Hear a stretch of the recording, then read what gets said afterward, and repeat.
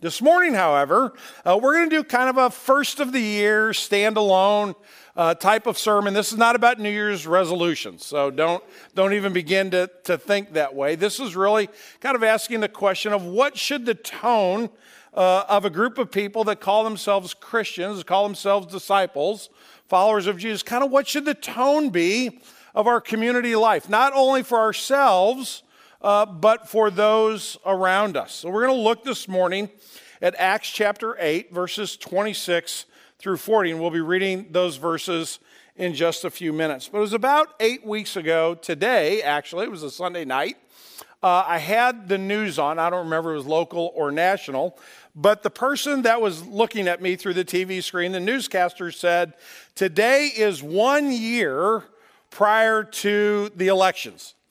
And I just kind of went, oh, it's going to be a long year. It's going to be a painful year. It's already, we could tell already if we're, following social media, thinking it all about what's going on locally or nationally, it's already a mess. People are on edge. People are not treating one another very well at all. People, and let's just kind of call it what it is. You have the forever Trumpers and the never Trumpers. And you have people like it should have been impeachment 3 years ago and it should never be impeachment. And people that are, very, very liberal to people that are very, very conservative, and the independents in the middle kind of playing the referee for everybody. But folks are mean-spirited in a lot of our conversations with one another. And we tend to be looking at one another and sizing one another up, wondering whether you're a friend or whether you're an enemy, whether I could trust you or whether perhaps you think and have a different agenda or a different vision than I do. And our faith in Jesus, the grace and the mercy that Christ has given to us, seems to be lost somewhere in translation, because I'm not just talking about the culture out there. I'm actually talking right now about the Christian community. I'm just reserving this to not just our spiritual family here at Green Tree, but the Christian community in general. We've already had, in the last 4 weeks, we have already had in the Christian community in the United States a very public and very heated and very mean-spirited debate about politics. And I'm referring to the Christianity Today article and the fallout from all of that. We did not treat one another very well in that process. So what hope do we have going forward that things will be different? What chance do we have that we actually have a tone amongst ourselves that glorifies God, that really genuinely cares for other people well? Because if the Christian community can't get this right, we have no chance when we go out into the rest of the world. And we're responsible as followers of Jesus for the greater St. Louis region and the state of Missouri and the United States. We're part of that culture. And if the church is going to be antagonistic about these kinds of topics, and we're going to ignore, or at least we're going to set aside, the grace and the love and the compassion of Christ, I think we're going to put ourselves in an untenable position. So I think it would be wise for us this morning to consider what it means to really apply the gospel in our relationships with one another, because that's really what we're talking about. We're talking about human relationships. What is my role? What's yours role? What's our role as a congregation? Not just in 2020, not just in heading into election year, but across the board. How we treat one another, how we treat strangers and friends, how we treat family members and folks that we're just meeting for the very first time, people that look like us, people that think like us, and people that don't look like us and think radically different than we do. How we approach those is going to determine a lot of how the gospel moves forward. We claim to love God because of the grace that we've received through Jesus. Are we willing to share that grace with others? We say that everyone is welcome here in our spiritual family to join us in learning about Christ and hopefully coming to faith in Christ and following Him. But are we really living that out in a very practical way? Are we really praying to make a difference in our world via the grace of God in Christ? Are we proactive in offering the unconditional love of Christ above all else? Above all else. Are we about the kingdom of God? Do we see the world fundamentally through the grace that we've received in Christ Jesus? So the way we're going to approach this sermon this morning is this. I'm going to read the passage, Acts 8, verses 26 through 40. And then I'm going to invite Connie Beamer, who is a friend and a part of the Green Tree spiritual family, to come and to share her thoughts on this passage. Connie is a chaplain at St. Louis Children's Hospital, so she spends, every day of her life dealing with hurting people, dealing with people that are in maybe not a crisis situation, but many times in a crisis situation. And she has the heart of a chaplain. And all that is to say that she's much nicer than me.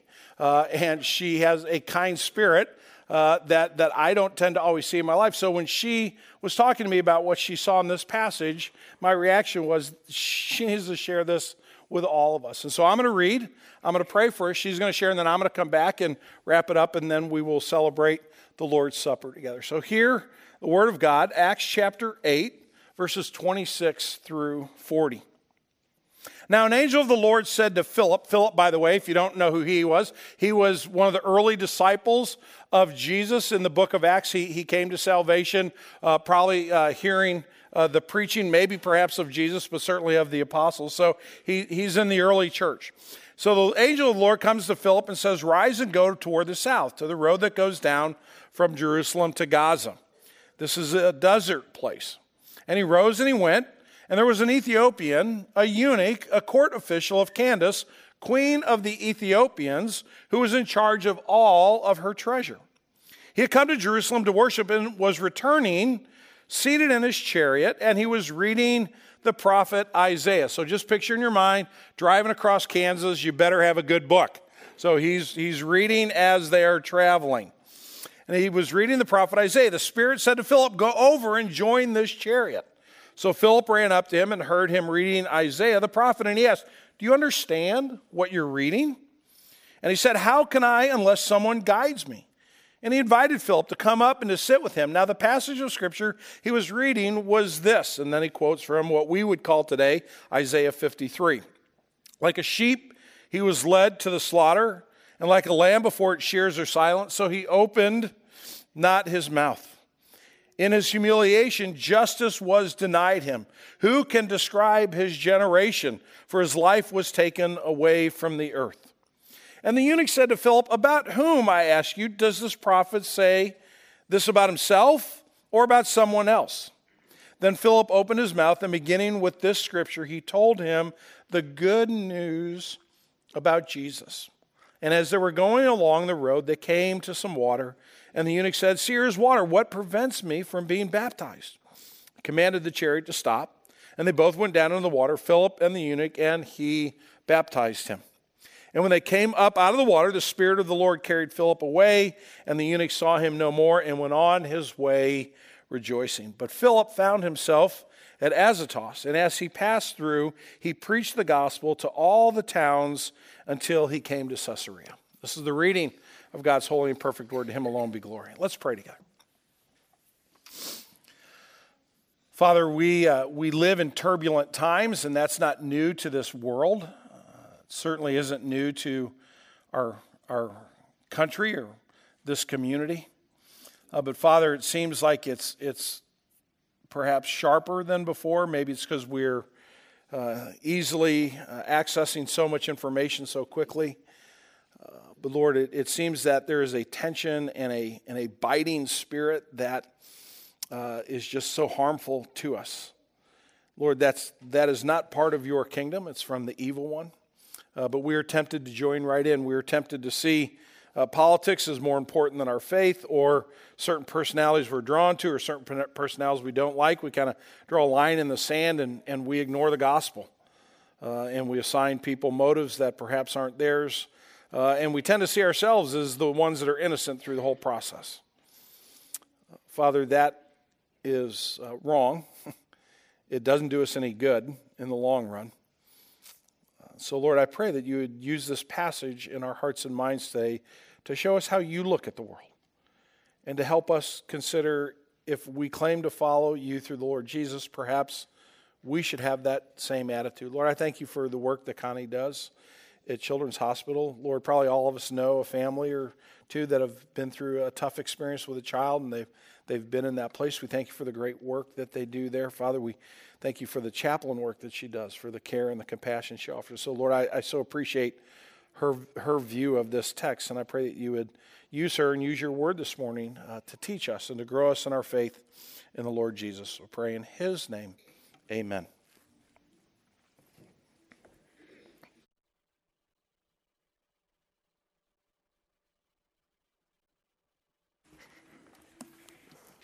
I'd just like to thank Pastor Tom and the church leadership for allowing me to share what I believe God's put on my heart. But before I start, I wanted to share a little bit about myself for those of you who don't know me very well. I'm a graduate of Kirkwood High School. This is an important distinction in the Green Tree Church, Kirkwood or Webster. So I put very embarrassing pictures up there from my time at Kirkwood High School. One is me on the JV volleyball team, and the other is my senior picture. You can guess the era by the hairstyles, but I'm not going to tell you the exact year. I'm also a chaplain at St. Louis Children's Hospital. I've been there about 11 years. This is not my typical uniform that I wear while I'm working as a chaplain. But this year, some of the chaplains and staff dressed up for Halloween. And the nice thing is my blue hair demonstrates that an important part of pediatric hospitals is sometimes we're able to have fun. Another fun fact about me is that at the very first newcomers lunch in the atrium, I hear that is no longer in the atrium, I met my husband. I'd been attending since, I guess, when they were meeting at North, and we'd moved in the new building, and they announced the first newcomers lunch in January. And I went. Rick came across the sitting area to talk to me, and the rest is history. This is a photo of our wedding. We actually got married in the lobby, and we didn't have to decorate it because it was December 31st. Rick jokes when they announced the newcomers lunch, come to learn about the church and maybe find a wife. The real reason that I'm here to talk to you today is a message that's for myself and hopefully for the church too, is I believe we don't love big enough. As we look at this passage from Acts 8, I'll explain why. So the sermon in a sentence, keeping with the Tom structure, is that God sees all of us and passionately pursues us across all physical, racial, and social barriers. We should do the same if we're truly loving as God does. So a little seminary lesson for you all as you're reading your scripture, your Bible every day, as you should be. When you're looking at your passage that you're reading, you can do two things. You can do eisegesis, which is the Greek word for placing your own interpretation from your culture, from your biases, onto the scripture. Or you can do exegesis, which is pulling out from the text the meaning. And you have to look at the historical, contextual, and especially the Christological meaning behind that passage. Historical being looking at the history from when it was written. The contextual is looking at the chapter, verses, and things around that passage. But most importantly, when we think of the life of Christ, we need to always look at Scripture through that lens. Because Christ is the most perfect revelation of God, his nature, purpose, and grace in the world. Artists also do interpretation when they're working with their media. So this is Rembrandt, and I think there's a Rembrandt exhibition right now at the Art Museum. But anyway, Rembrandt actually painted this passage. So what do you see first when you look at this painting from Rembrandt? So I saw in the Rembrandt painting Philip. And when I read the passage way back when, Philip was really on my mind. Philip is a missionary who was very brave to go on that desert road to find the Ethiopian eunuch. He was compassionate to explain Isaiah and to baptize the eunuch right there. And for those of you who love superheroes, he was a superhero because he was divinely teleported for miles. Those Trekkies out there, the exact distance was 30 miles that the Holy Spirit teleported him to get to his next location. But that's not what we're going to talk about today. So this next painting is from Austria in the 1950s and 60s of our passage. What do you see first? You see the Ethiopian eunuch. And so today we're going to look at the Ethiopian eunuch and ask, why did God passionately pursue this man in Philip's ministry, and what did God really see in his life? First of all, the eunuch worked for a very powerful empire, the Kushite kingdom, ruled by a powerful queen called Candace. The Candakes were a series of queens that ruled during that time period. They weren't associated with any king. They rode into battle with their armies and amassed great riches from iron, so they had the chariots and things. Rome had to negotiate peace with them versus conquering them because they were so powerful. One of the Candaces rode into a Roman city and stole their statue of Augustus Caesar, buried it in their town so they would always walk on his head to proclaim the dominance over the Roman Empire. So she was a powerful woman. So as we look at the eunuch, he's a powerful and educated Jewish believer. He's just coming back from worshiping in Jerusalem. He controlled the finances of the Kushite kingdom, which is on level with Rome. But most importantly, I think for this passage, is he is said to be a eunuch, which means he has no possibility of family, community, or a normal life. So as we look at this passage from Isaiah, let's look at it a little closer, why he was interested in it as a eunuch, as a powerful man from another culture.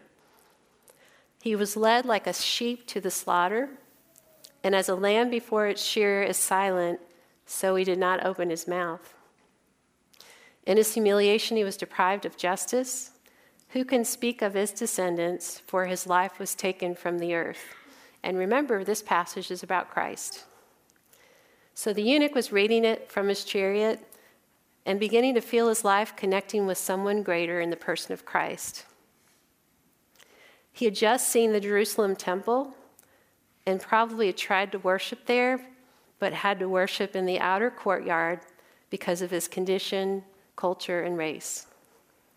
He saw lambs slaughtered for the sacrifice, and he wondered, who's this man in Isaiah that understands what it means to not have a voice, to not have justice in their life, or even a family to call their own? A man whose innocent life was taken, just like the lambs that had been sacrificed in the temple. The eunuch was probably thinking, this Jesus can understand my separateness, and he can give me belonging that I've never felt. So my question to you is, who are the people in your life who you know that feel separate yet are seeking God, who feel different and rejected by church culture? I wanted to share a story of that I experienced as a chaplain in the PICU. That's our pediatric ICU. A mother native to another culture had a baby in the PICU who was dying. I was in the room with staff supporting the mother because chaplains are called for every death. And her whole family was far away, so she was by herself. I remember her holding her dying baby and sinking to the floor, but singing with her loudest voice about all the pain, anguish, and sorrow in her heart. She sang about the beauty of his face and how she would miss his soft cheeks against hers. She sang about places they'd never be able to go together and family that he would never meet. The pain of hearing her voice in those moments was a terrible weight in the room. No one could keep from crying as this mother's whole soul was laid bare. So my thought is, what if we could hear heart cries of everyone in our community, of those in our church? What if we could hear the music of deepest pain of those who are different, that may feel unwelcome, unwanted, or even have been shamed in their life? Those who are isolated by church culture of sameness and false perfection.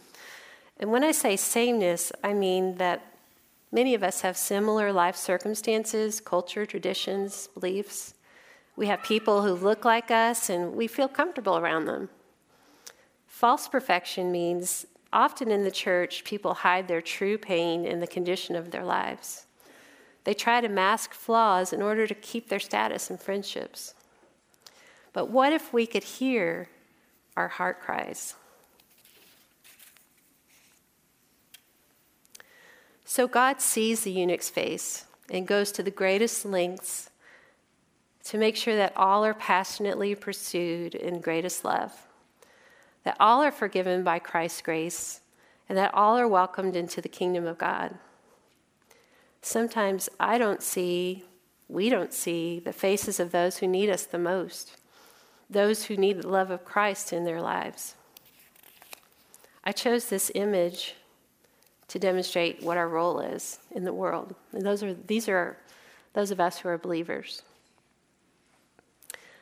This is the image of who we should be to our hurting world.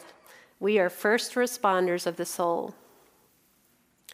We are the firefighter, and the child is the world, needing rescue and in the fire. They have no idea how to rescue themselves. We don't stop and question if we're called to do this. We have the gifts to do it. We just go in.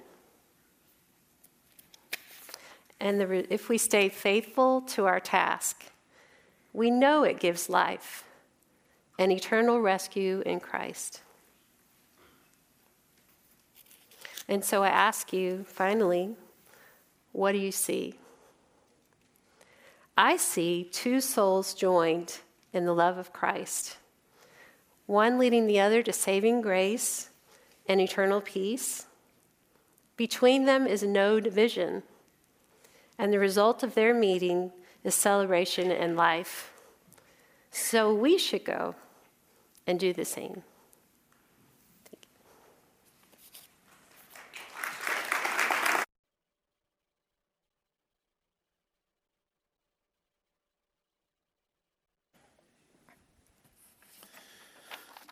There's a lot there to digest, and I'm sure the Lord uses it in different ways in each one of our hearts. And I'm only going to take a couple minutes to wrap this up, but I think for me, the picture of the firefighter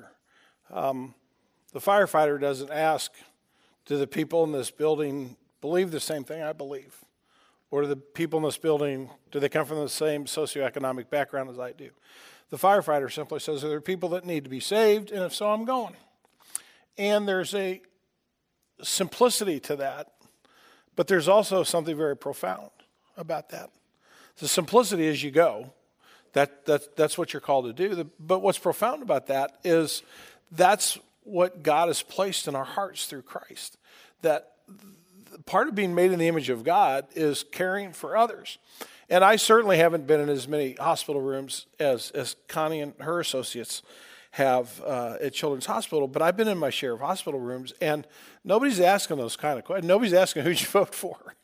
Nobody's asking, I tease a lot about whether you're a Cubs fan or not. Nobody's asking about, that's all trivial. It all becomes next to nothing because ultimately God's created us to be in a relationship with Him, which means part of that is being in a relationship with one another. So Connie has helped me turn from being a pessimist about 2020 to being an optimist. The way that she shared this word with me has made me think, I'm happy for the opportunity we have. I'm thankful for the challenge that is before us to live out what we say we really believe, which is seeking first the kingdom of God, of being used by God to go. Let me remind you of what she said at the outset as we close, that the Lord pursues passionately. He pursues us with a longing, without looking at the things about us that maybe other people look at. He sees us, he pursues us passionately, physical racial, social barriers. That's who we are. That's what we're getting ready to celebrate in just a couple of minutes here as we come to the Lord's table. What we're celebrating is not our victory over sin. It's not our goodness. What we're celebrating is Christ's victory over sin that he gives to us freely, that he imparts to us by grace. But then you can't help but ask the second question. If that's the case, if we're spiritually nourished this morning by the Word of God, which I believe we are, through the power of the Holy Spirit, and we're spiritually nourished by the spiritual presence of Jesus in these communion elements, then where does that go? We're not fed to that degree in order to become gluttons. We're fed to that degree in order to be energized, in order to be equipped, in order to be empowered. And therefore, the second half of the sermon in a sense is a question. We should, or is a statement. We should do the same if we're truly loving as God does. And the best way I know to go about that is to reflect on God's love for us, to reflect on what he has done for us in Christ. And so it's fun I like having communion the first Sunday of the year, no matter what, just as we start into the new year. But I think it's especially important this morning as we think about the opportunity that is before us to love as we've been loved. What better way to remember that than to come to this table and to experience once again the grace and the power of God as the Lord Jesus. And it's mysterious. It's not quite possible to explain how Jesus, he's not physically present in these elements. He is spiritually present in these elements. But as he is spiritually present, he nourishes us in order that we would go and that we would serve him. Will you pray with me? Lord Jesus, we thank you this morning for your word. We thank you for using Philip to bring the gospel to the Ethiopian eunuch, and therefore maybe the first Christian message shared in Ethiopia was when that man got home. But Lord, we thank you that you pursue the world. For God so loved the world that he gave his only son. Lord, help us when we struggle with our insecurities, with our biases, with the things within us that cause us to dislike others, to think less of others, and to just not care enough to be a witness to them. Father, help us to be kingdom-minded, not earthly-minded. Lord Jesus, I pray that you would nourish us to that end as we celebrate your table this morning, and that as you are spiritually present in these elements, that you would feed your people. Lord Jesus, we come in humility. We come as recipients, not as givers. We come as those who have received your grace, not as those who have earned it. And so we come with thankful hearts. We come with humble hearts, and we come longing for you to fill us and to transform us, that we would be your messengers in this world of the goodness and the grace of God that flows through you. We pray in your name. Amen. The night in which our Lord was betrayed, he took the bread, and after he had given thanks, he broke it. And he gave it to his disciples. He said, "Take and eat. This is my body, which is broken for you. Do this in remembrance of me." After they had eaten, he took the cup, and when he poured it, he passed it to his disciples. And he said, "This cup represents a new covenant in my blood, which is shed for the remission of sins. All of you drink from it, because as often as you eat this bread, as often as you drink this cup, you proclaim the Lord's death until he comes." I'm going to ask the servers if you would come forward to serve the people of God. So this morning you can stay right where you are. We're going to bring the elements to you. We're going to pass them down the aisles. Please take, if you're celebrating Lord's Supper with us, take a piece of bread. If you're gluten intolerant, underneath every napkin on every tray, there's a little bit of gluten-free. So whichever would be best for you. Take a piece of bread and a cup, and then hang on to it till everybody's been served, and then I'll come back and we will all partake together. And let me also just mention that this is the Lord's Supper for those who have put their faith in him. The Lord promises to nourish us. If you're not a believer in Jesus, this morning would be a great time to put your faith in him and to celebrate your first communion. But if you're still pondering that, if you're still wondering about these things, please don't feel obligated to participate simply because you're sitting in a building that people call a church. We want for communion to be genuine to faith. And so if you're not there, it might be a good time just for you to ask the Lord to speak to you about faith in him this morning.